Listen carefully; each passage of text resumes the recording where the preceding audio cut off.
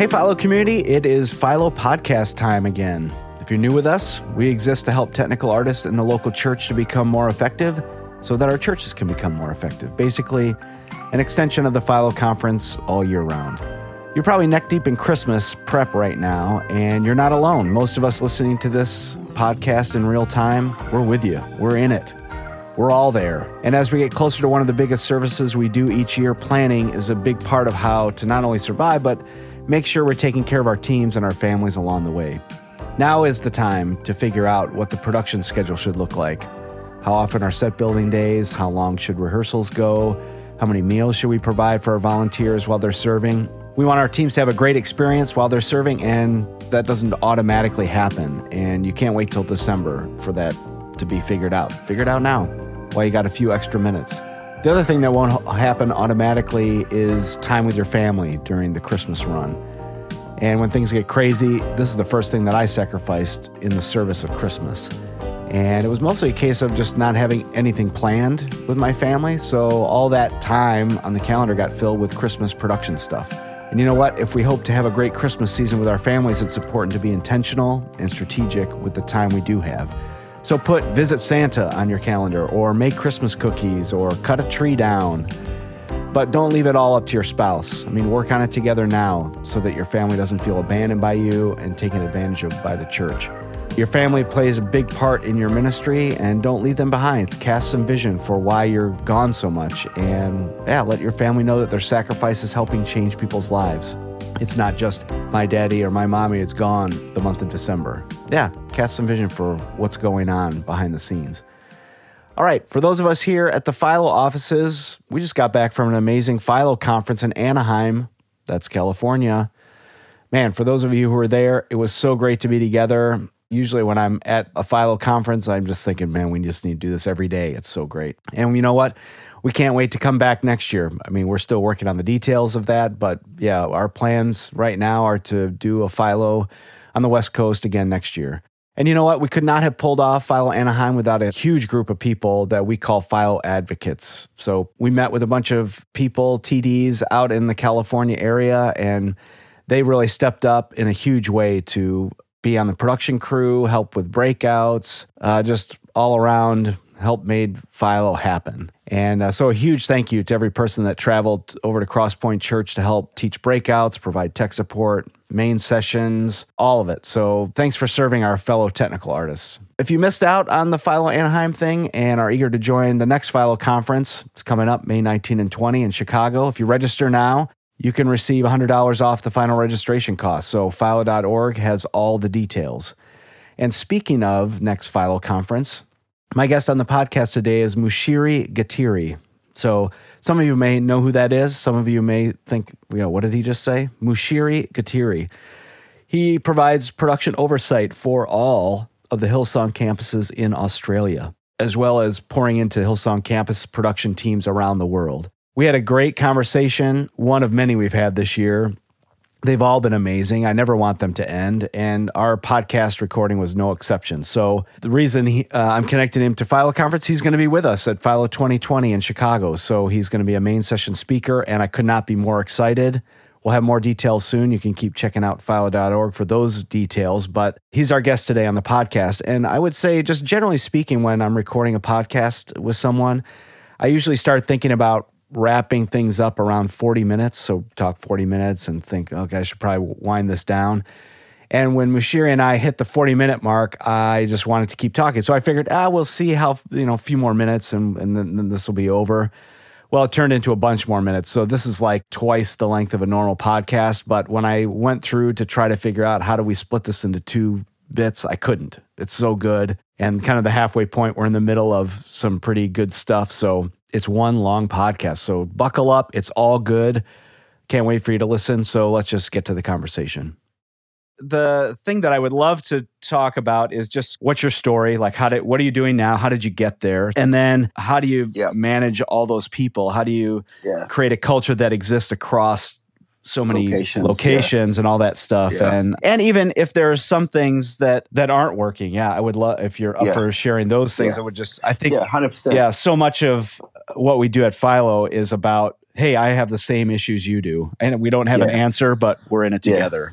Yeah, so let's figure this out. Yeah. That's I mean, I think where we are now, the reality is, or to be honest, my personal story is probably I would kind of say it's almost parallel to the journey of growth of us as a team. Okay. I think it reflects it, because the reason I say that is because my story looks like, obviously I came onto the team in 2003 as a student from Nairobi, Kenya, which is, that was cool in itself.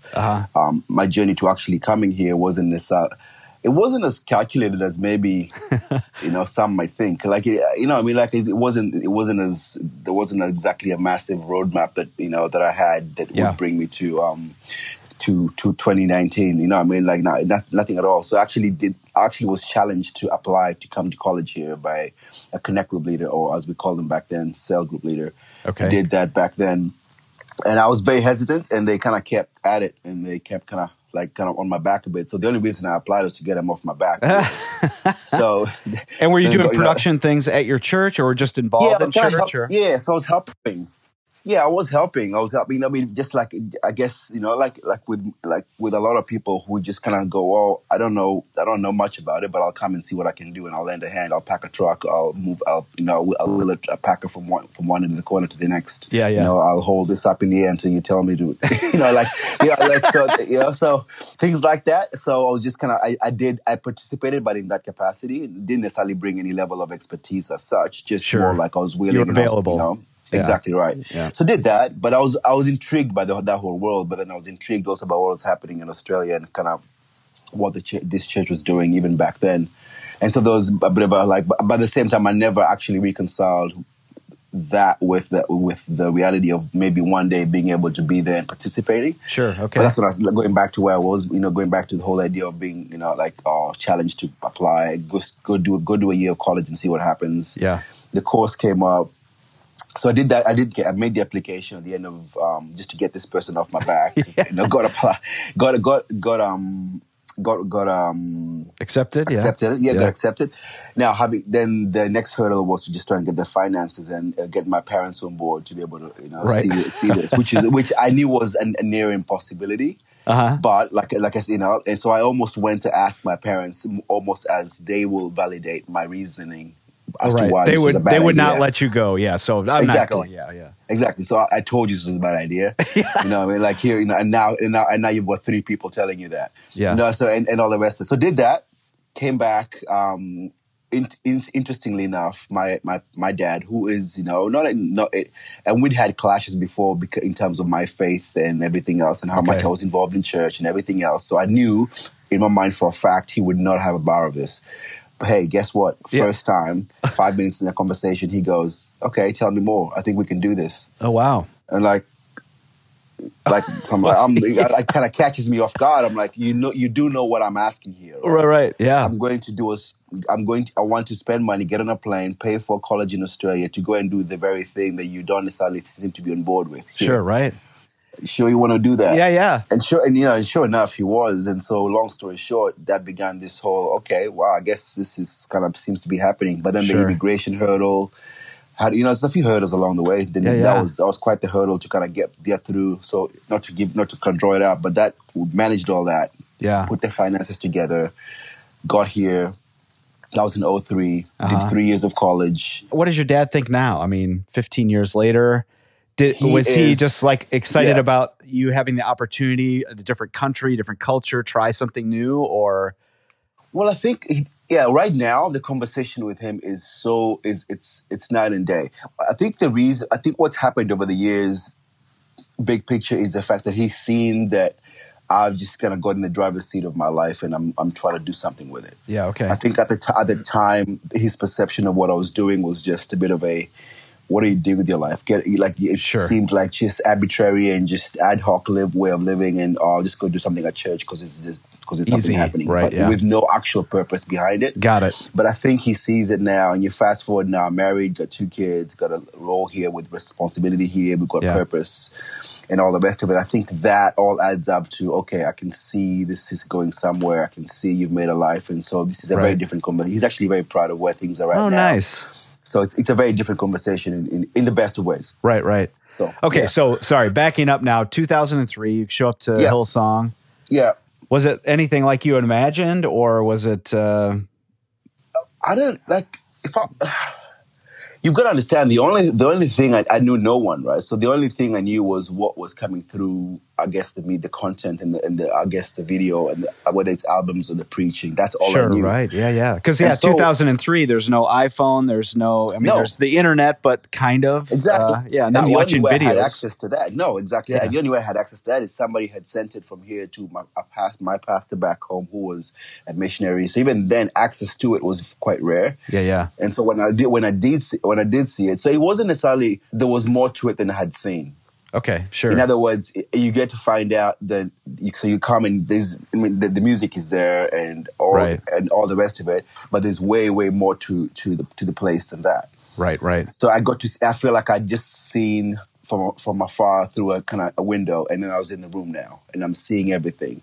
And, okay, cool. There's a church. There's an actual church here. There's a college attached to it. There's teams that run the kids program. There's teams that run youth. There's a pastor that speaks on the, there's all these things that form what the church is. Right. And, I had been exposed to one component of that.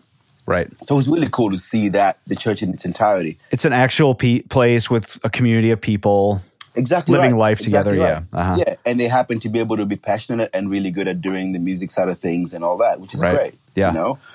Anyway, so I did that, then kind of came in, did the 3 years of college. I'm really fast forwarding here, but did 3 years of college. At the end of the 3 years, I got asked to be on staff. So I've been on staff here since 2006. Wow. So it's about 12, 13 years now. Okay. Yeah. And were you immediately jumping into production? Was that kind of the role they asked you to fill, or what was? Like from a staff level or from a student level? Yeah, when you were on staff, what was the? Yeah, so my third year, which was I guess the internship year, I had a role coming alongside the person that was then our department head. So I came alongside him and helped own some of the midweek kind of events at the Hills campus. Sure. So I ran all that stuff, the sisterhood this and the youth stuff and the college chapels. I did all that kind of stuff. Okay. And so at the end of my internship year, he went, "Hey, we need somebody to keep doing this." So I just kept doing my role, but now as a staff member. So I kept that. And that was my kind of foray into staff at Hillsong Church. Okay.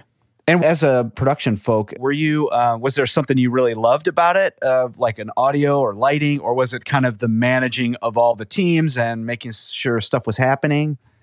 Well, that's the interesting part, because I think that in itself is honestly almost the crux of, I guess, the journey that I've been on, because I came onto this team. I loved the stuff. I think that's the story. I love, and that's the story with most of us. The stuff gets your attention, and the stuff is what intrigues you, and the stuff is what, gets you asking more questions. The stuff maybe draws you in, especially at that age, right? Yeah. So I'm there. And so I love this stuff, and I got amongst it, and well, especially seeing how Hillsong was using the stuff. I mean, that's exactly right. That's not normal either. Yeah. No, exactly. And the fact that I get to do this in the context of a church, this is amazing. Tell me more, Came in, did that. So yeah, it was more the stuff that, but again, that's 2003, right? And I'm a student, I'm just new to everything, and I'm trying to get my head around it all. Mm-hmm. Then you fast forward, 16 years now into 2019. And it's a very different story. Yeah. I think I'll always be an audio guy. I think I'll always have that. But I think things look very different now, because my roles certainly changed over the last, I guess 15 years or so. You know what I mean? So that's the thing that probably stands out to me the most, as far as what I can offer anybody, is, I guess, the journey, my journey from 2003 to 2019. I think it's my life message in a sense, because like I said, I came onto this team as a tech guy, and in a sense, and a lot of our crew make their marks on our team as tech guys with a certain skill, audio, video, lighting, this and everything, whatever. Yep. But as we've progressed now, I've had to make adjustments because of what the responsibilities have required of me. Right. So as things have changed now, to contrast it completely, where I'm now, I'm looking after a team across Australia. Yeah. And so so in some ways, my technical skills are not front and center, even though I am in a very technical department. Now, don't get me wrong, I still kind of need to kind of draw on them here and there. Yeah. But in terms of my growth, in terms of what's needed of me, in terms of what's expected of me, the leadership and management side of things is potentially what's needed. Not potentially, but it is what's needed of me more than anything else. Yeah. But that is interesting because I didn't. Sorry, go ahead. Yeah. I was going to say, do you miss the audio mixing or the task of doing production?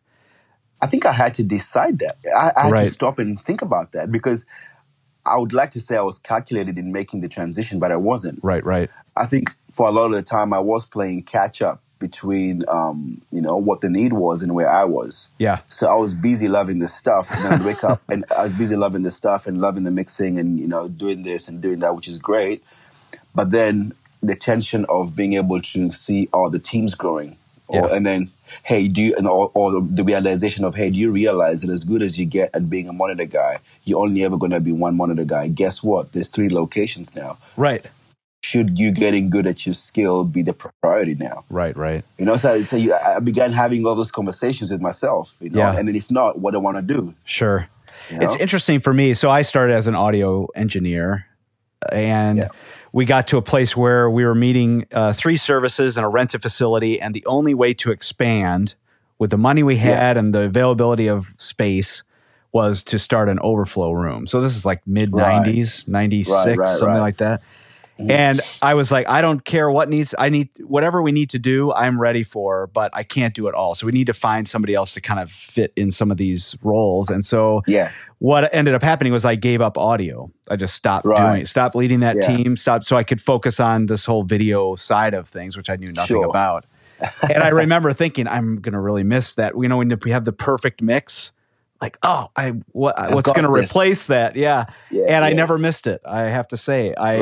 Because in video, there became the perfect mix. There was some other thing that was kind of filling that void. Yeah, those components you could put together for the perfect, presentation or something. Yeah. And then I moved to lighting, same thing. Like there were, when the moment was, what was happening, you're like, yes. Yeah, right. But then, I would say for me, moving through leadership and all that stuff, that, okay, this is what the team needs. And then to even see that, this is maybe not the right way to say it, but the perfect mix, like seeing team people gifted doing things together to make something amazing, that became the perfect mix for me. Exactly right. Yeah. And that's exactly right. Like, like I said, I think, I don't know, I wasn't as calculated as that.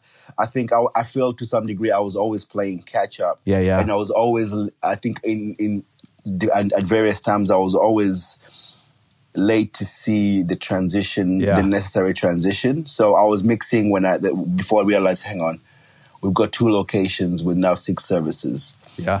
As good as I am as a monitor guy, I'm doing 1 mix in 1 location for 1 service. Right. So maybe I need to shift my focus towards the team. Right. Okay, what does that mean? Okay, that means I need to develop my leadership. How do I gather people? How do I train people? Yeah. Hey, how do I equip people to be able to do that? How do I be able to communicate and articulate, outcomes and standards and, the processes and everything else? Whew. And all that, so then it begins all those questions in the back of your mind. And that's another whole area of thinking that maybe I hadn't thought about before. Right. And so, but that has played itself out quite a few times over the 15 years. Yeah. I've had to ask myself all the way to where I am now and to what's important and what's needed and what the team needs. And even though our team is still at the core a technology team, our creative technology, audio, video, lighting, there's a different expectation to someone like myself when we have 30 locations or 32 locations in Australia. It's all of a sudden me being the best tech at anything is not probably the right answer. It's not what Cass needs. It's not what Brian needs from me. It's not what my leadership needs. Not what Steve Pippett needs from me. Yeah. It's being able to coordinate enough of a team that can actually help us move forward in all those 30 locations, which in itself is a challenge. Well, and I think too, the fact that you have experience, hands-on experience. Yeah. Maybe it's been 10 years or something, but you understand enough. And this is what I sort of felt. I knew enough about each of the disciplines to be able to make leadership decisions. Exactly. If you put me behind like a grandma lighting console, it will take me a very long time to make something happen, but I can do it. I know, I understand what needs to happen. I just don't know the mechanics anymore. Yeah. Yeah. And that's the thing. Like, I'm still an audio guy. I still do, like, even just practically, I'm on the audio roster at the Hills campus, periodically. So I'm still quite, I'm still actively involved in, pushing faders if you want. Sure. It just doesn't take up the bulk of my time and effort. That's all. Right. Yeah. And I think too, even, for me to say I understand what's required, I think it's also, I do hands-on production work still. And it's just so helpful to, okay, this is a Dante network. I should probably understand a little bit how this is working. To still be connected to it helps. Yeah, and aids in the conversations. Yeah, right. Yeah. And I guess, when I hear 32 campuses, I just start thinking, oh my gosh, I can't even fathom what that must be like. How do you, and especially talking about audio, but even lighting and video, there's, to get volunteers involved, everybody wants to be creative on some level. And so everybody's got an idea of what it should look and sound like. But obviously there's a look and feel to Hillsong. Just from my perspective, there is.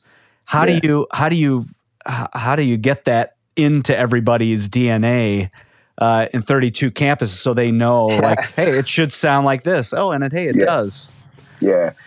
Well, firstly, not to say we are certainly not perfect at that at all. Yeah. I think and I think you said it there, I think we've had to, as we've grown, some of the things that are inherent or some of the things that have become ingrained in me, I guess I've got to be able to articulate and define them. Right. Knowing them is not good enough, because when the new guy shows up, I need to be able to do more than just say the Hillsong way. Like, what does that actually mean? You know what I mean? Like, I need to be able to put language behind it, be able to put some clear guidelines that help him get to the Hillsong way. But it's actually practical tools. So it's actually begun, and potentially even more challenging is being able to define it, especially when you've been around and you've absorbed it from 15 years of being on the ground. Right. So you get it, not because, you get you don't get it in words or phrases or whatever. You just get it. Yeah. Yeah, you've been around enough conversations, enough environments, enough time seeing leadership respond, seeing leadership give direction, hearing their language, and so you formed this picture, which you call the Hillsong way. Yeah. And then now we're saying we've got a second, third, 32 locations, and some of them are hours of flights away. Right. And so I need to be able to make sure that the guy who is however many 6-7 hours away, plane ride away, actually does get it. Yeah. And so being able to define what matters and what doesn't. Yeah. Because I realized this thought as well. Like, the thing is, like you said, from the outside looking in, not right or wrong, you can form values of who we are as Hillsong Church. Sure, yeah. The reality is, what people see, yes, it is us, but it's only a very small component of us. Right. There is only one Hills campus at Hillsong Church. Right. So church does not look like what is mostly seen, on the stream when Pastor Brian's speaking. Now, it is still very much us. Right. It is still very much our flagship location, and it is treated as such. But the reality is, we've got locations with a few hundred people. We've got and that is not going to look like the photos or the videos you see. Sure, right. So, what does Hillsong look like in those locations? What do we value? Right. What should it look like? Is it moving lights and haze, or is it something totally different based on the location? Yeah. And I think those are the things I call brass values. They're not exactly bad, but they're not what should be leading the conversation. Right. So haze, smoke, lights, this, that, whatever else you want to call. Amazing. I'm sure if you have them, have them. Yeah. But before you get to that conversation, let's talk about the culture on the team. Let's talk about the fact that, hey, we come to point our skills and our talents in the same direction. Yeah. Right. That our skills and our talents are our contribution, in a sense, and offering that we bring, right, to point them into whatever the direction the leadership has established. Yeah. Let's have those kind of conversations, right? And let's have the conversations about that whatever decisions we make on gear and all that kind of stuff are meant to be made in context of what outcomes are expected, not meant to be made based on what we think we love, and that would be really cool to have. Sure, right. So in that regard, when we're allocating budgets, it's not just about getting as much as I can for me. It's about understanding that the fact that there is a kids program, there's a youth program, right. There's all these things that the same team budget needs to be able to accommodate. So I'm not going to try and get my Digico SD5 in a location of 500 people or 200 people. Yeah. That's fairly short-sighted and fairly selfish of me. Sure. So, so those kind of things, let's have those kind of conversations that paint that picture of what matters. And the fact that we come to serve, and then we can have a conversation about Haze, about Digico, or whatever other console you want to get, about whatever PA you think is amazing, about whatever. Like, let's do all that after we've established these fundamental values that make us us. Right. Yeah. And how successful do you feel? And this may be a hard question to answer, but I mean, do you feel like you guys are hitting home runs in this area of these conversations, or? Yeah, well, we're hitting more home runs than we were a while ago. Let's put it this way. I think the whole growth thing has been a growth thing just in terms of we have more locations, but it's been a growth thing for people like myself who, like we said before, essentially inherently audio guys who realize that there's leadership needed on this team. Yeah. And so I think when we first started, there was a potential and not for lack of, not because we didn't care, or we just didn't know better. We didn't necessarily approach conversations maybe the best way we could have, and so we weren't as frugal with like I said, the budget example. The allocation. I would dare to say the first few times we did this, we didn't do things like budget allocations with enough of a big picture perspective, of what church life needed. Well, and I think too, it's really hard when you're at the Hills campus where, I mean, budget is a thing that matters and you have to think about it, but it's less of a thing. And so, to buy the Digico SD7, you can do that. That's part of how you think. And so then to move into a smaller campus or more of them, we got to replicate this. Yeah, probably not the smartest. Yeah.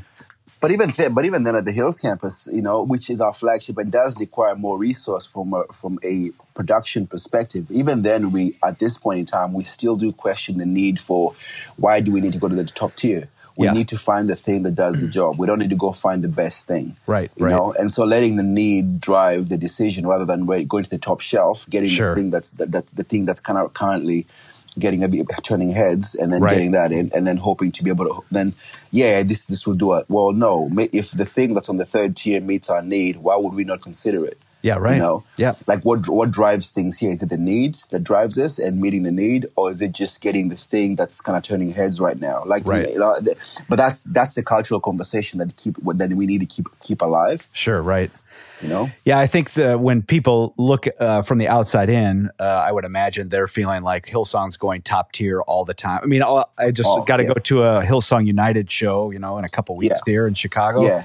And be like, oh my gosh, why can't I have all that stuff? And I know that's a different, that's Hillsong, yes, but it's not every week church. It's a different animal, but it's still what I see. And I having been at Willow Creek for so many years, I get the distinction between like, I know it says Willow Creek, but that's a different thing than what we're doing. That's got to be a hard perception to live down. That it's. Yeah, doing every week church is different. Yeah, but even then, it's interesting because I know you mentioned the United show, and yes, it is. It is a bit a spectacle in the right way, and it's amazing. Yeah, but even then, that had a lot of back and forth about what was necessary and what wasn't. Yeah. So never, even though the outcome may be assessed on its own merit, you've got to understand that the roadmap to the outcome was never just do whatever. Sure. Yeah. Right. And I think it's always scrutinized. Yeah. And I think, like I said, it's always easier to look at that and say, well, they have way more resources than we do, and they do whatever they want. Yeah. But I also know that. Like if you look at the history, I was just talking about my own experience. We're meeting in a high school, setting up and tearing down every week. Yeah. And then, fast forward 25 years and it's 5 campuses. And it's like all pretty great looking equipment and doing great stuff with it. But it's all part of a process that, every day you're learning and growing and trying new things that require more gear. And it's not just plop down. These people can be trusted with all this stuff. Exactly right. Yeah. And that's the thing about these decisions with tech decisions is like you've got to do the thing that works for the team on the ground. Like if I'm gonna be speccing a system from the Hills campus for the guy who's for the team for the congregation of 100 people. Yeah.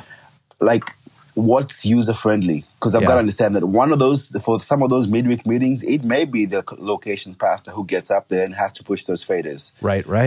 So, you know what I mean? So why would I not consider an entry-level console that is so simple, that allows? It's the tool, it's the right tool for the need, not the thing that I think is amazing. Sure. You know what I mean? Yeah. So those kind of considerations that are made along the way, I think have helped. Now, having done this a few times, we're not perfect, but we're definitely better than we were, when we first began adding locations. Sure. Now, a question just about campuses, because I think, at least here in the United States, there's however many churches there are doing multi-site, there are that many ways of doing it. There's nobody doing it the same.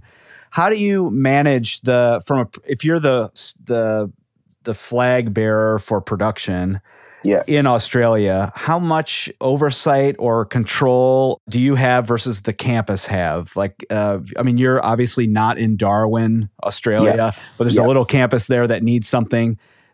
How detailed is that? So the way it works is we've got state, obviously if I'm responsible for the team across the country, and then I've got the state oversights.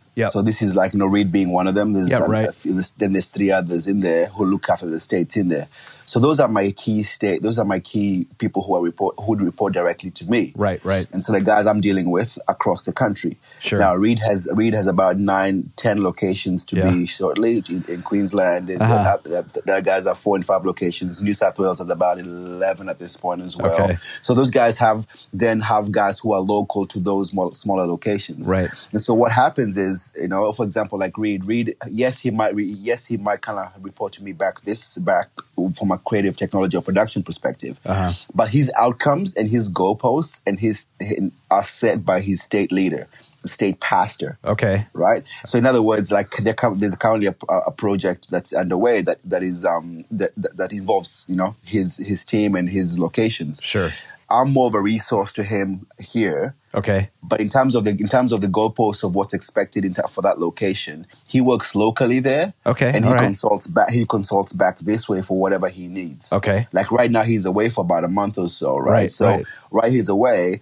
I've been a little bit more involved in some of the conversations this way. So we more talk about big picture, where we're going. He knows he's got resource here. He knows he's got for me or whoever else he needs. Mm-hmm. And then that's kind of how we work.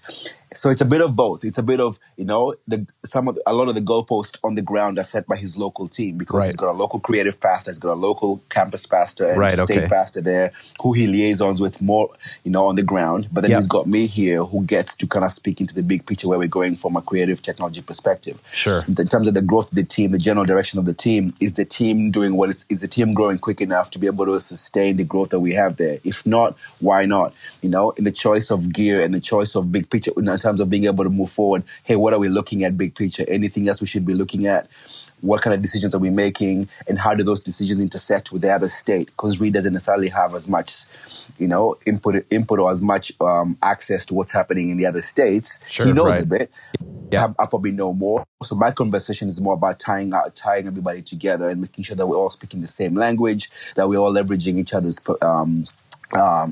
expertise and experience and where they're at, just coordinating all those efforts to make sure that at least when we hit the ground, we're making decisions properly, both from a technology perspective, team perspective, and we're all in sync. Sure. I sit in central with Cass and Rich Langton, and so they, from a greater creative perspective, they look to me to be their representation within production. Sure. And so then I'll take that, whatever it is that Cass and Rich are currently is currently on their mind, I'll make sure that makes it to those guys, and we outwork it. Yeah. Okay. Is there anything that is frustrating to you? Like this, just like hearing you talk about the structure and all the different campuses, and it sounds super complicated. Does that ever get old? It's definitely unique. Yeah. Well, it's definitely unique. And because it depends how it's perspective here. I don't want to sound cliche, but it is a matter of perspective. From one angle, it's understandable why somebody would come and say, "Oh my goodness, how does Reed report this way and then report this way? And how do you report that way and come this way and then you've got this way?" Yeah, I get all that. But if you look at it, I think from a different angle, if you look at the fact that each of these people are, like I said, they're all resources to help you pull off what you need to pull off. Mm-hmm. they're all people who are in your corner to help you pull off what you need to pull off. So they're not competing agendas, they're not competing outcomes that you're trying to reconcile. They're just people in there who, yes, we all, if we legitimately do want the same thing, if we do, and sometimes it takes a while to actually get on the same page with that. I'll be honest with you, it's not magical, right? But if we're all on the same page, then it does work. But it does take a very concerted effort from people like myself to make sure that our team is actually facing the same direction as all the way ultimately up to Pastor Brian. Sure, right. I think the times where we've had conflict or even just differences in where the goalposts are and all that kind of stuff, it's had to do more with the fact that maybe at some point that I got out of sync with what was expected of the team. Sure. And so I began tracking on one trajectory, and woke up when I realized, that's the reason we're having tension is because I'm really not pointing the same direction. Right. You know what I mean? Sure. So I don't want to oversimplify it, but I do think it is doable. But it does take a very, very deliberate effort to try and point yourself in the direction that your leadership is going. Yeah, I think that's such an interesting way of saying that, because I think it's real easy for a tech person. I mean, I put myself in the category over the years of, why doesn't anybody understand what we're doing, or, fighting for my territory, or, just kind of pushing back against the direction that the church wants to go. And part of it is I do need to speak into those things, like, hey, I have concerns about this, or, I mean, all that's a part of it. But to be in my spirit, I'm not being a team player. I don't want to point in the same direction, but that so much of the tension exists from, I want to do this and you want me to do that. And I don't want to talk to you about it, or you should just know. Yeah, exactly. And the thing is as well, if I sit in a conversation with Cass, for example, right? So she holds me accountable for some, for the CT elements that are of creative. I need to assure her in my language, in the way I respond, in the actions I take, that I've got her back and I understand what her goal is and her vision is for this team. Right. I think there's a problem with me there's a problem with me approaching a conversation with Cass, for example, from an angle of, hey, this is not going to help me. This is not going to help us. This is going to hurt me. I think that there's a problem in that. Sure. I think if the stance that I take in a conversation with Cass, whether I agree with maybe everything, but if the stance that I take into a conversation, even when it is more going, okay, Cass, what are you trying to pull off here? So you've got this idea. Okay, great. Let's have a conversation. Yes, we may need to go back and forth in terms of the logistics, the budgetary requirements and everything else. Right. But I need you to know that I've got your back in terms of this. And I'm not trying to pull this thing off over here. I don't have this separate to-do list that I generated off my own back that I'm hoping you'll get on board with. Right. It doesn't work that way. Sure. I get on board with what you're doing, and I generated my to-do lists based on that. Yeah. And that's a big thing, because it takes a stance of, hey, how can I help you? Right. That's the default stance. Before we have any conversation about timelines, budgets, outcomes, we have expectations on team, conversations about gear and everything else. I need Cass to have the assurance that, hey, Mush is on the same page with me, on my side. Yeah. And now let's have whatever conversations we need to have. Now, is that something that just has always been in place, or is that something you had to grow into, that realization that she needs to know I've got her back? Yes, that's 100% one of the things that going back to my previous what I was saying before is I've had to grow that. This is the realization of going, hang on. Like I said, maybe my skills as an engineer, I've gone from position 1 to position 3, 4, 5, whatever. Uh-huh. Because what's needed now, what's in position 1? Position 1 is leadership. Position 1 means getting alongside Cass and being able to kind of, I guess, look at what she's after, get behind her, and find out what she needs from me at this point. Yeah. Right? So it hasn't always been there, but it's the realization of that was probably the first step. Then I had to realize, what does Cass care about? What does she need from me right now? Right. And so I had to generate those questions and then answer them. And that's a journey in and of itself. Yeah, right. And is that something that you and Cass had a few tough conversations where? I think there was, even before the tough conversation, there was there was mismatches that told me something, we're not in sync here. Yeah.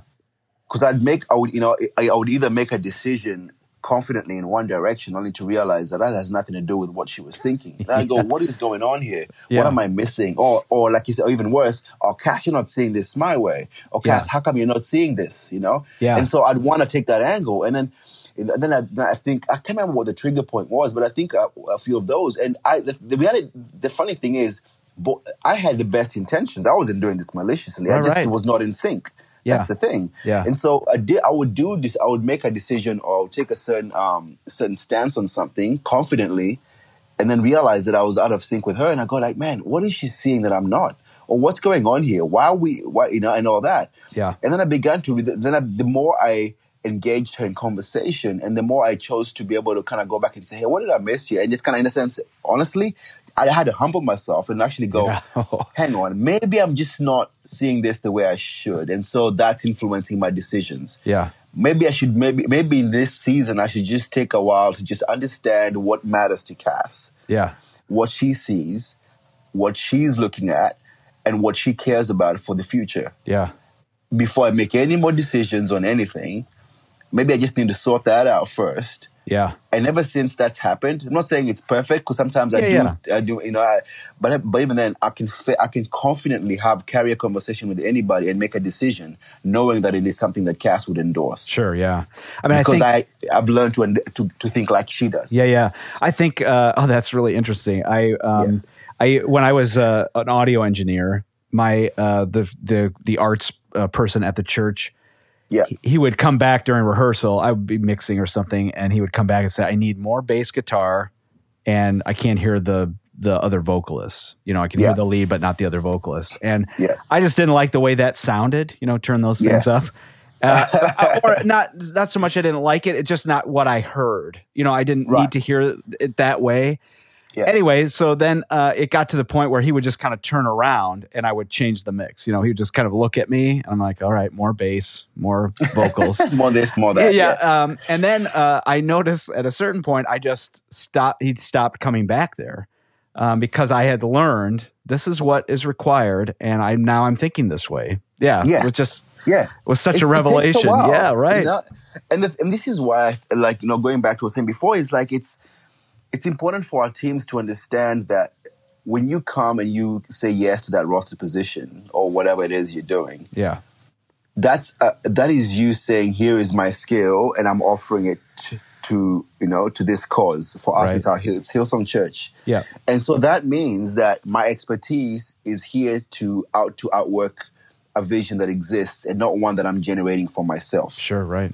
Yeah. And that stance and that stance of service is at the core of who we are. Right. And so you can be as skilled as you want as long as your skills are pointing in the right direction. You can be you can be incredible. You can, to be honest, you can even question how some of the things work. It's not about just being compliant, blindly compliant. That's not the point. Sure. The point is, like, even when I have a tough conversation and you want to challenge something, what I want to know is that you've got the best interest of the cause at heart. So if you're going to challenge me or challenge I'll do it by all means. Yeah. Right.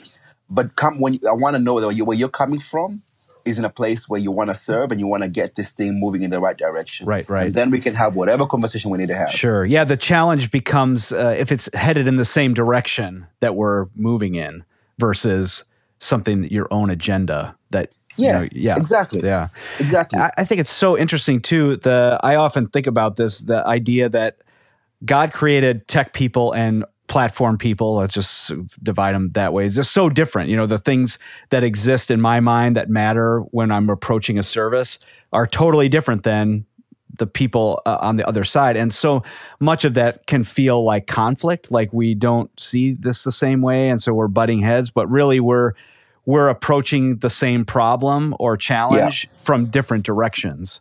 Yes. And so to be able, for me, it was a big moment to say, you know what?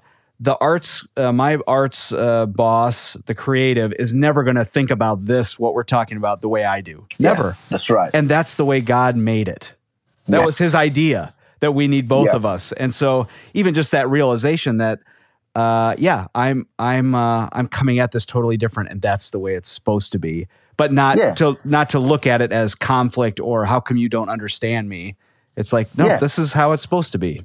Exactly. It's the whole, it sounds oversimplistic, but I've used this a few times, but I say, like, like a car doesn't run off 5 gearboxes and no wheels. Right. You know what I mean? Like you need the gearbox, the wheel, the door, like you need all the because when they come together, you get a car that goes somewhere. Right. Like, you know, but if we stand here saying this, we need 5 more gearboxes. We don't need the wheels because the wheels don't look like a gearbox. Well, thanks. Great. Let me know how you go with that. Yeah. You know, it's a, you know, simple, very simple analogy. It's a very elementary analogy, but it's a very accurate analogy. Sure. Like, we need everybody else because when you come together, I can allow you to be you because I know we're all when we all connect, we'll get somewhere. Yeah, you know? yeah. And I think that's the thinking behind it. But if I've got to know at the core of that, I found that before we get to talking about the mechanics of anything, there's got to be this cultural value that sits underneath us that says, I'm in your corner, you're in my corner, we're about the same thing, let's do this. Yeah. And then we can be different on top of that. And then we can do our thing. And then we can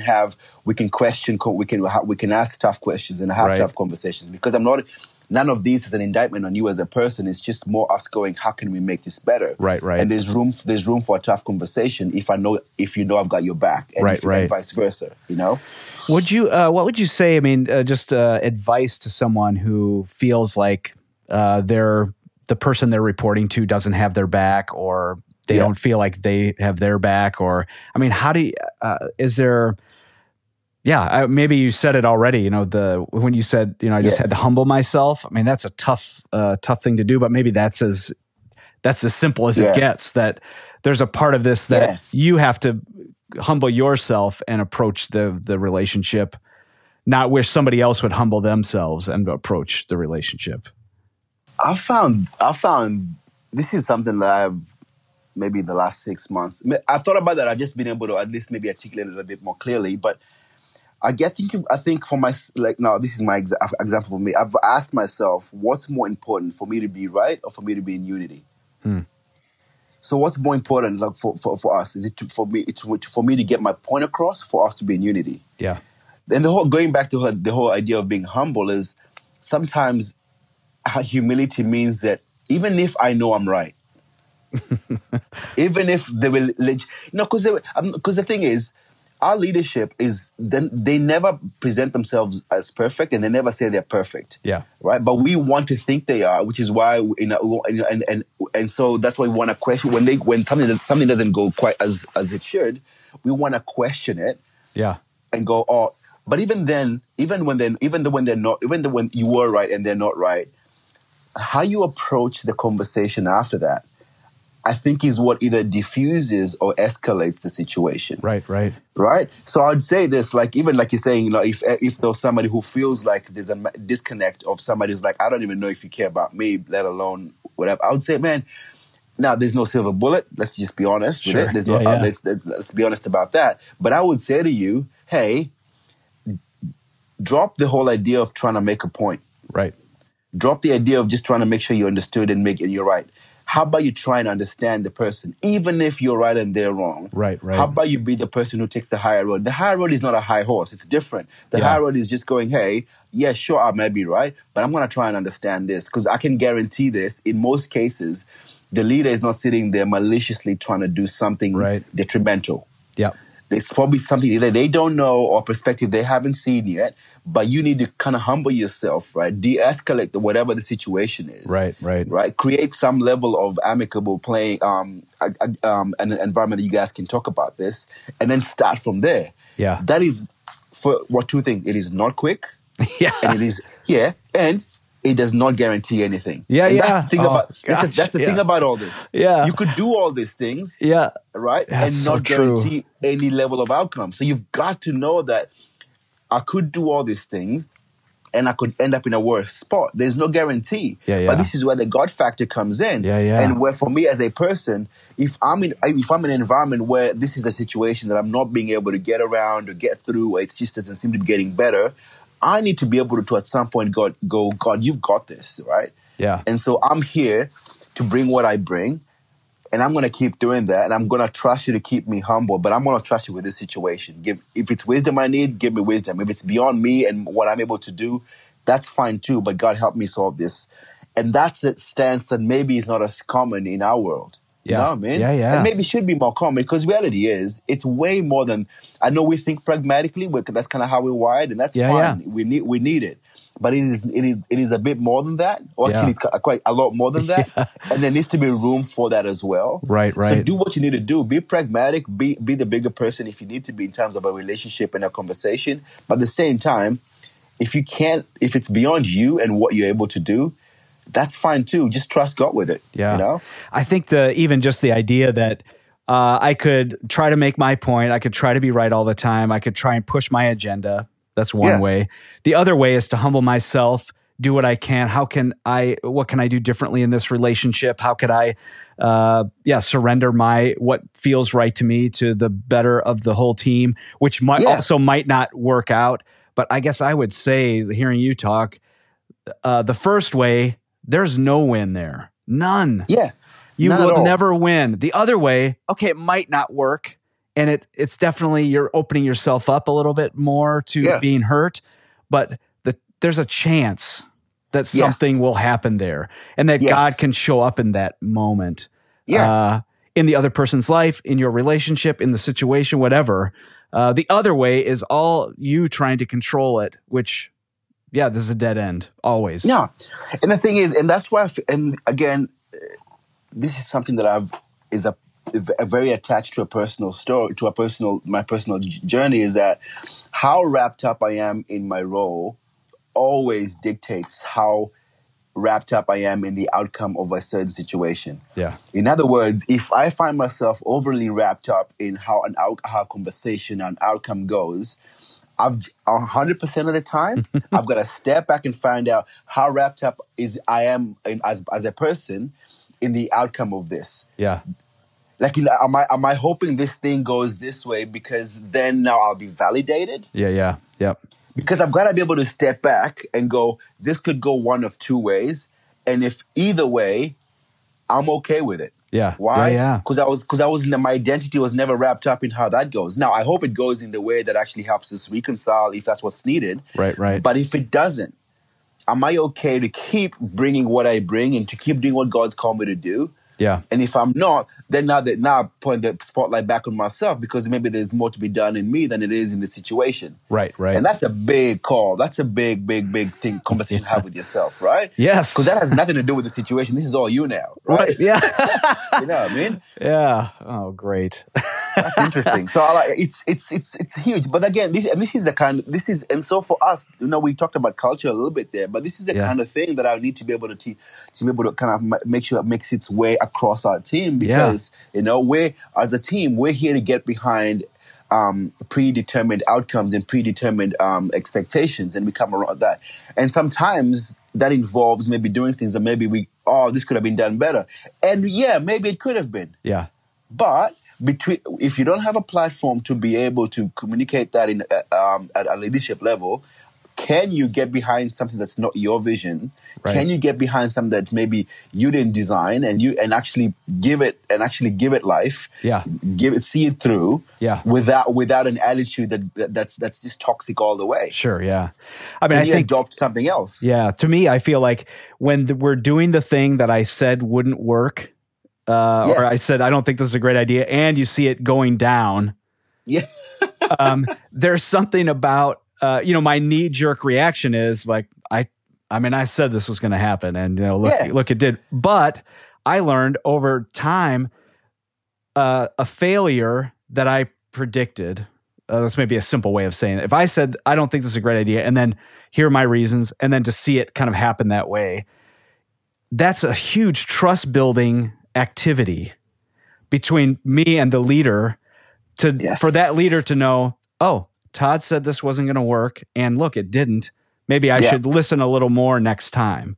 But if I get in there and say, I told you this was going to happen, I've totally destroyed that opportunity for trust being built. Yeah.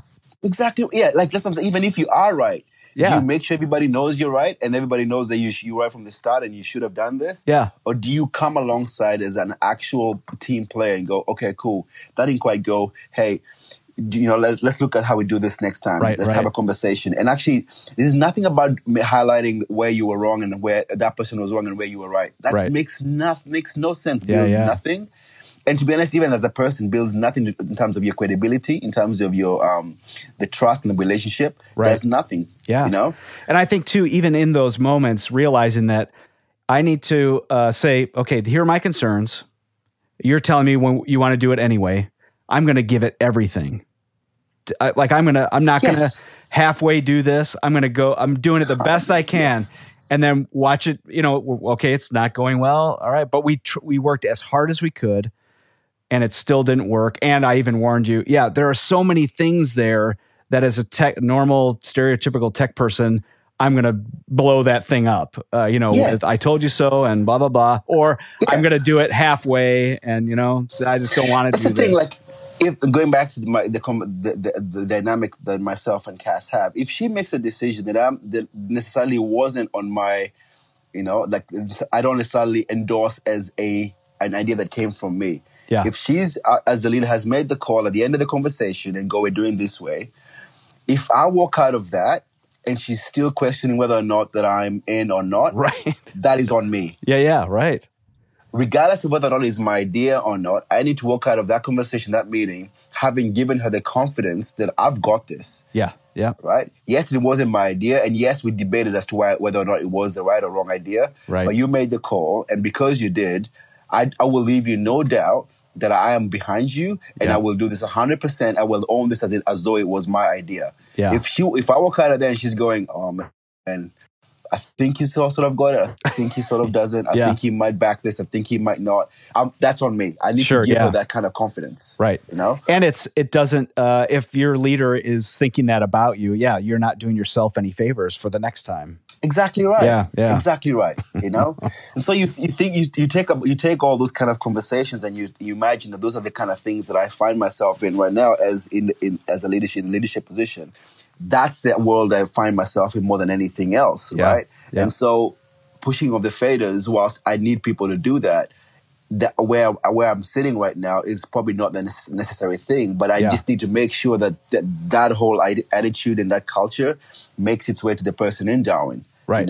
Yeah. And that's the challenge that I have, that's the conversations we have with Reed, for example, about, hey, for the volunteer who is 6 months into the whole world of Hillsong Church, but all of a sudden is responsible for a team. Yeah. Do they have everything they need to be able to get this across the line, not just from a delivering the mix perspective, but do they actually carry who we are? Right. Yeah. And the carrying who you are, that's really the hardest. Not hard, but it's a challenge. It's difficult. It's not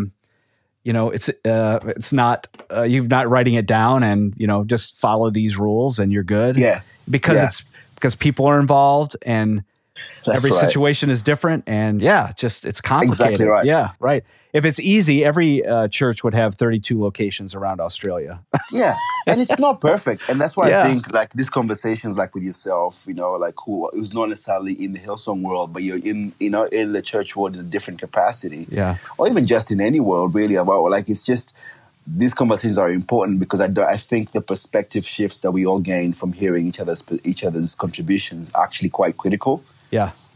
Actually, I think they're quite vital, which is why I love what you're doing, and I think the conversation that I know the conversations that are generated by what like the Philo movement, right? Yeah. Yes, you've got the conference, but I would imagine it's 12 months of the year.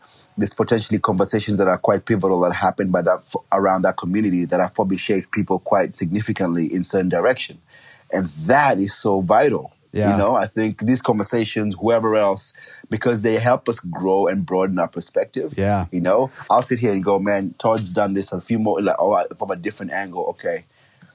That sparked something in me. I'm going to go think about this a little bit, and vice versa, hopefully. Sure, and all that.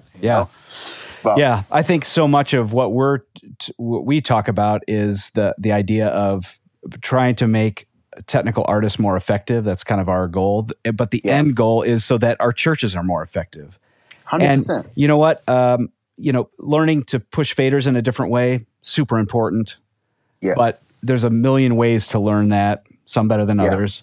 Yes. But to me, the idea of calling people to right relationship with Christ and right relationship with others, that to me is the ball game. I mean, I when I look at my own journey, I learned some tech stuff. That's what I was doing. I needed to, but the growth and the movement of God in my own life came from relationships and trust and building those things that have nothing to do with how I light something.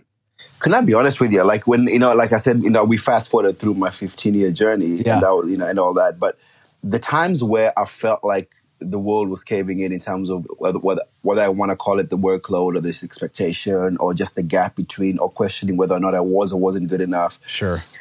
Every time I had one of those moments where I was questioning that, looking again, it's always hindsight, right? Sure, it's always clear in hindsight. Yeah. But I can look back, and the gap was never in my ability. The gap that I had allowed to open up was in all these intangible things that I had somehow neglected because I thought the work was too much, and I needed to do the work. Yeah. Right. And so the deficiency I had left myself with was a deficiency in my walk with God, but deficiency with myself and where things are with myself as a father, as a husband.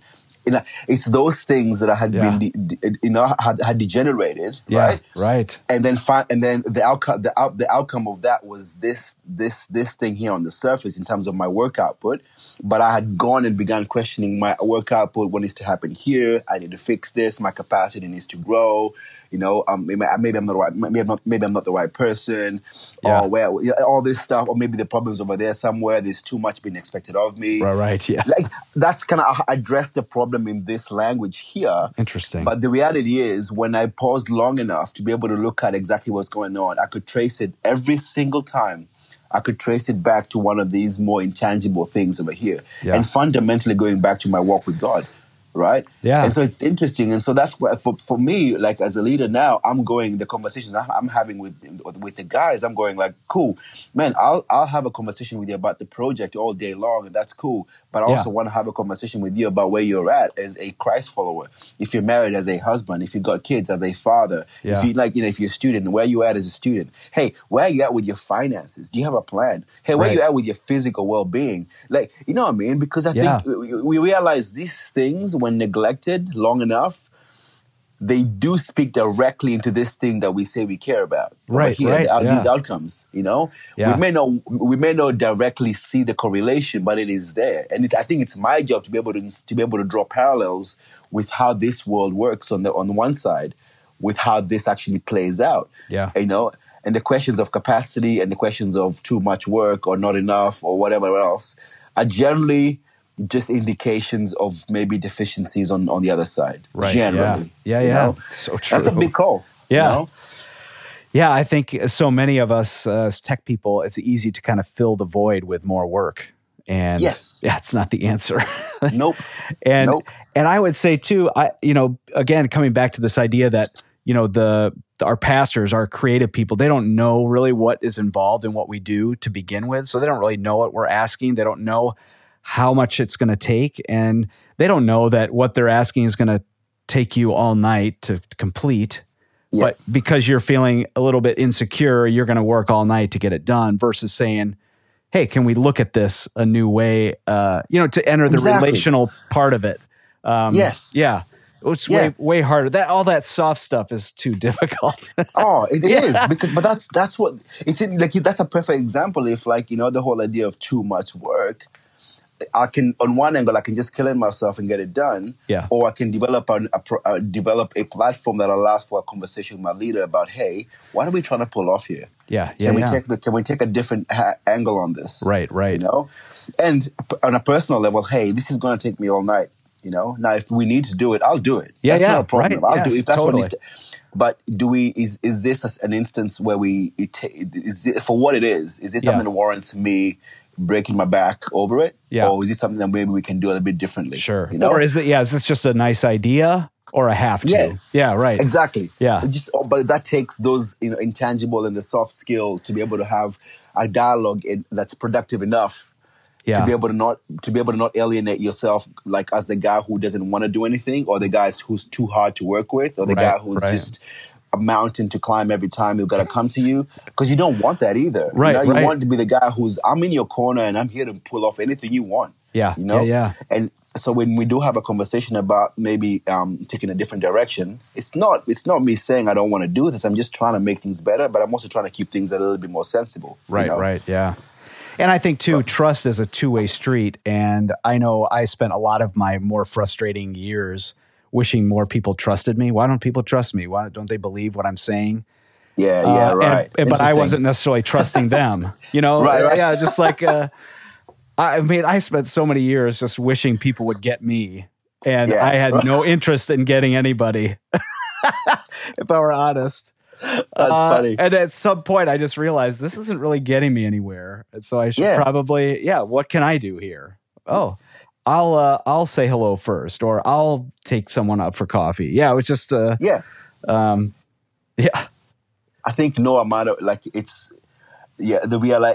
and maybe some of these things get more, they get highlighted further when you get bigger and the expectations grow. Yeah. I think you can get away with a level of dysfunction when there's not as much expected of you and there's not too much pressure. Yeah. But when the pressure gets applied, I think there's less room for those things to kind of hide away. I think the pressure points get you, the situations find your pressure points and they push you to a certain place. And all of a sudden there's this thing that you're like, oh, geez, I didn't see that coming. It's like, well, it was there the whole time. You just never had to deal with it. Yeah. Now you know what I mean? Yeah. We have 2 or 3 campuses instead of 1. Exactly. That thing is popped up. Yeah. Exactly. Now this thing that was just a little snarky comment on the side is become a full-blown attitude problem. Like, whatever the case may be, because now the pressure's on. Right. And so being able to keep tabs both on a personal level, but even at a team level on those kind of things that, because now the thing is I've got to be able to trust that when our team going to meetings, right? Yeah. They represent us. Right. They represent me, and they represent Steve Pippin. They represent anybody else, right?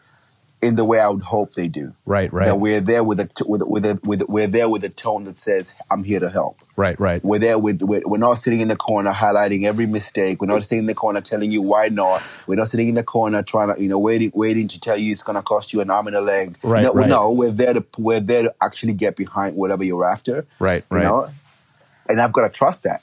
Yeah. Yeah. I mean, like you said, it's the to enter into something with trust and humility, there are no guarantees. Nope. But again, the opposite is there's a guarantee. It's not going to end well. It's not great. Yeah. Oh man, that's exactly right. Yeah. Can I ask you a question as well? Like, sure. Yeah. As far as because you have this dialogue, quite frequently with people, whether it's in the conference or just day to day, month to month. Yeah. Give me some of the common threads you're seeing in terms of being from a church perspective, good and bad. Like, what are you seeing? Yeah. I mean, I was just at a church this weekend, and they're in the growing pains of they're adding campuses. They're seeing that this is kind of maybe the way to keep growing the church. And the production person is they've only had to think about the one campus and how big that team needs to be. And now it's expanding beyond that. And there's the expectation of, the gear that we need for the big campus, we don't need for the small campus. And leadership saying, do we really need to spend this much money? And the tech person saying, I'm already working too many hours. And, it's that every step along the way for me personally has been kind of that moment, like we're all kind of in this same spot. Yeah, right. Not that, I mean, some people it's toxic. For others, they're working through it and trying to come out the other side. But I think the people who gravitate towards ministry in the area of production tend to be quiet and, feel like, I'm very responsible, so I'm going to get it done. I don't want to let the team down, so I'm not going to say anything. Right. And then every now and then you have 1 or 2 people that bubble up to the surface that think more holistically and leadership wise. And even because a smaller church needs somebody that's going to execute, not somebody who's going to necessarily lead. And so in a smaller church, you just have this tension of, we got a lot of stuff to do, and we really wish you would lead these people, as volunteers. And that doesn't always go together. And like you said earlier, that, on some level, it's easier for me to just jump in and get the thing done because I can. Yeah. It's right here in front of me versus I'm going to bring somebody along. I'm going to train them up. And so, the difference is for Hillsong to function in the creative technology area, you have to do something differently. Like it's in front of you. Yeah, we kind of have to. Yeah, versus if it was one campus, you're like, you really should develop more audio volunteers. Yeah. Well, I can do this and I'm really good at it and I love it. And the we'll be band fine. loves me doing it, and we're good. Yeah. But to then expand beyond that, you're like faced again that, the thing that wasn't maybe quite right is now staring you in the face because you have to do something. Yeah, right. And so I think that's, I don't know if that's happening everywhere, but I know when I went, so I was in a church in Michigan, in Detroit, and I felt like, wow, we got these challenges and problems, and I'm learning all this about trust and relationship and all this stuff. And then when I moved over to Willow Creek, I wasn't totally naive, but I felt like, they probably have their junk together, so this is going to be great. And then I got there, and it was the exact same thing. And I thought, if two churches that are fairly, not small, they're doing a lot, are having these same issues, it's probably happening everywhere to some degree. And so, I think it's the challenge. And I think the relationship between creatives and technical artists, it's a new dynamic in the church, in the last 10 or 15 years. It's a new thing. And so I think a lot of churches are still trying to figure out how should this work? Whereas I think, to take the Hillsong United example, you're in arenas and you're setting out, you're loading in, loading out, and it requires a certain level of production. And so, I got to find the good people and hang on to them for our thing to go well. Whereas I think, the local church, they go to the Hillsong United, they say, well, we need you to do this. And it's our right as the church to have great production. And so just get it done. Instead of what they saw at the Hillsong United is a cultivating of great talent and, pulling the right people together and helping each other. It's not just about check the box, great production. We deserve this. It just doesn't work that way. That's decades of building. Right. And it's just when you're Hillsong United and you're selling tickets to an event, you got to pay for that thing. And so it's not just how cheaply can we do this production thing? It's like, it's got to be good so that we sell enough tickets to pay for the bus and the semi and all the gas and whatever. Yeah. Whereas in the church, it's like, well, we want it to be like that. And what's the cheapest way we can get that done? Yeah. So it's a different mentality for sure. But anyway, that's interesting. I think what in terms of and this is, I'd love to hear your thoughts on this as well. Like your thoughts on closing the leadership gap and the technical gap. Like what's either one, your journey, or when you're having these conversations, what's your approach to be able, like you said, I need you to lead the team, but I also need you to deliver the weekend service, right? Right, yeah. So, what's your conversations like in your circles about closing that gap? Yeah, I mean, I think it comes down to the honest relationships with leadership to say, this is what you're asking requires this, and there's a gap of like, if we're going to develop people, we need to step away from that. One half a step so we can start developing people. Like if we're saying it has to be perfect every week or whatever. Yeah. So even in this example from this past weekend, challenging the church leadership to say, hey, if this is what you want, the way it's going to happen is by us developing people. For us to develop people, we need an understanding of what that looks like and what it means, and that developing someone is more important than a moment of feedback in the service. Now, do we want feedback? No, we don't. Yeah. But we will have it if we're about developing people. And so I think, to me, that leadership gap, part of it is an honest conversation with leadership, but the other part of it is, I think a lot of churches are hiring the ones that can afford to hire a tech person. They're hiring somebody who's been faithful at doing the task. Not necessarily somebody that can lead people. And so I think to me, it feels like there's a huge gap of people who understand the technology who can actually lead.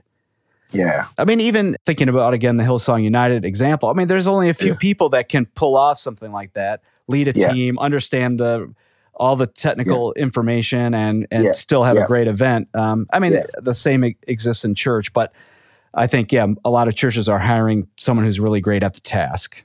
Yeah. And maybe should never be leading it. Yeah. That's a very real conversation, because that's exactly where we're at now. Is like at 32 locations in Australia, when you have an opportunity to hire somebody, who are you going to hire? Right. Now, the holy grail is the person who can lead and also gets every bit of technology in the room. Yeah. Awesome. Right. That's the holy grail. Yeah. Chances are those guys don't come kind of ready-made off the street. Yeah. So making the decisions as to where you hire and what the smart hires are for us. Yeah. And for any church that's got either multiple locations or got can only have one person on staff, who are you going to have? Yeah. And all the rest of that. I think if there's one thing, and it's such a balancing act, because on one hand, like Pastor Brian's been very clear about, you get the heart. I want the heart. That's a non-negotiable. Right. I need somebody who is on board with what we're about. Yeah. I can teach everything else. Now, coming on, that's great for the volunteer. Coming on staff is different, because I do need you to be able to do a certain job, especially if you're going to be one guy. Right. You can't just be a really nice guy, but you also just can't be, being good at the task is sort of, doing excellent work as a production person is sort of the ticket in. That's... Yeah. So if you're not doing that, you could be the best leader in the world, but if the thing's not getting done, who cares? Yeah. Then who cares? Yeah. So that's the holy grail, is the person who can lead and interact relationally, but also go gather the people. Yeah. And that's the journey. Like a lot of us here in Sydney are finding, or even just across Australia, are finding ourselves having to make. And Reid would say the same thing, because he's quite even more technical than I am. But he's realized that may not be his. That the gap now exists in his ability to be able to lead and manage and grow team. Because but the realization is one thing. Second, then go, do I even want to make that transition? Right. Yeah. Because you may not want to. You may want to just live in the tech world. You may just want to be in the tech world, just putting stuff together and making stuff work. Right. And it's not bad. It's just maybe then it becomes you're the wrong person for that role in this season. Sure. Yeah. Right. Now, what does that mean? And how do you move? And all that. It's interesting. Yeah. I think. Looking again from the outside looking in, I think Hillsong College is the greatest idea ever. When I think about having a pipeline for people who want to be at Hillsong, want to understand Hillsong, they live in it, and if there's a production person that comes along, they're growing up in the system. Where I think so much, and you almost have a captive audience. There's like people they're there to do it. Yes. Versus, in a volunteer situation, somebody just doesn't have that much time or whatever. Yeah. And if I were honest, so here's a great example. At Philo, a conference, the lighting person was 17. Right. And he's been a volunteer at Willow Creek since he was allowed to volunteer. So 12 or something like that. Sure. And he's just been available, been around, soaking up all the info like a sponge. And, wow. and so it would be nice if there was something formal, that we could just keep doing that.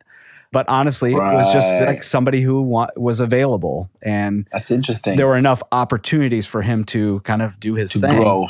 Yeah. And for him, I would serve with him, and he would say after every service or after rehearsal, what can I do better?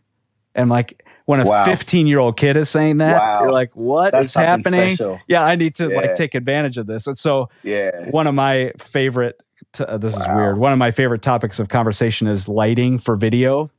Yeah. And so I said, well, I think you can improve in this area. And I just went off on this whole, f-stop conversation and, color temperature and all this. And I don't think he picked it up, while we were talking about it, but I'm sure he's gone back and gone online and read up on stuff. And that's wow. Yeah. And that's so interesting. Part of it too is I think, you just wish that there was a formula for growing those people. But I think it's similar to what we've been talking about. It's it's a hard road. It's small conversations. It's and there's no guarantees. Yeah. Yeah, no, there's no guarantees, and that's the clincher. Yeah, right. Crap! I thought you were going to answer all my questions. Yeah. Yep. All the effort does not buy you any guarantee. Right, but man. Anyway, cool. So, yeah, thanks so much for joining me. No, thanks for that. Thanks for having me. Appreciate it. 1, 2, 3, 4.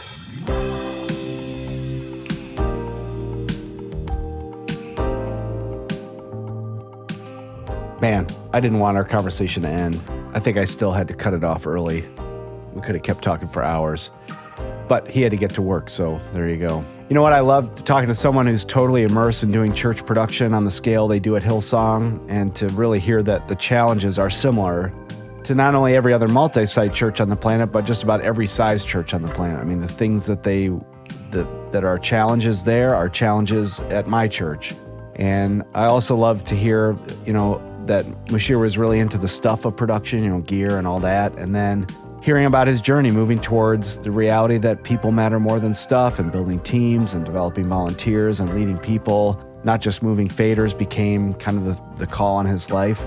So much of us who are doing production leadership, this is the story that we share. And it's so important that if we're wanting more responsibility, if we want to move beyond just mixing or just doing lighting, that it really requires us to be thinking about people more. And it was great to hear kind of that story from Mushiri. I also loved his perspective about dealing with complexity and kind of accepting the realities of each situation. I mean, this is the way it is. What am I going to do about it? I could spend a lot of time wishing things were different, but instead I'm going to figure out how I'm going to make the most of each challenge. Yeah, I really loved that. There's a lot I loved about our conversation, so I could keep talking about it now. Anyway, you've been listening long enough, so I can't wait for Mushir to join us at Philo Chicago 2020. You can join us too. You can check out philo.org for all the info about Philo 2020 in Chicago. It's May 19th and 20th at Willow Creek Community Church in South Barrington, Illinois, which is outside of Chicago. Don't forget what I mentioned at the top of the podcast, holiday season. You're going to have to be intentional to navigate the busy time. So plan time with your family, take care of your team, take care of yourself. Slow down, take a deep breath, and surrender your control of each such situation and the problems that you're facing, give them to God. I just love Ola Melzig, who was one of our speakers at Philo this year, just said, stop, enjoy, look around, enjoy the people around you as you're going through this busy time, that your family included. All right. If you like our podcast, subscribe on whatever platform you used for listening to us, iTunes, Spotify, the list keeps getting longer, it seems. Give us a review on iTunes. It helps us spread the word. And you can find us on social media at Philo Community on Facebook and Instagram, and at Philo Conference on Twitter. And if you got feedback for us, we'll take it. We love feedback. And if you got ideas for future guests on the podcast, we love that too. Shoot us an email, philopodcast@philo.org. All right, talk to you in 3 weeks. Until next time.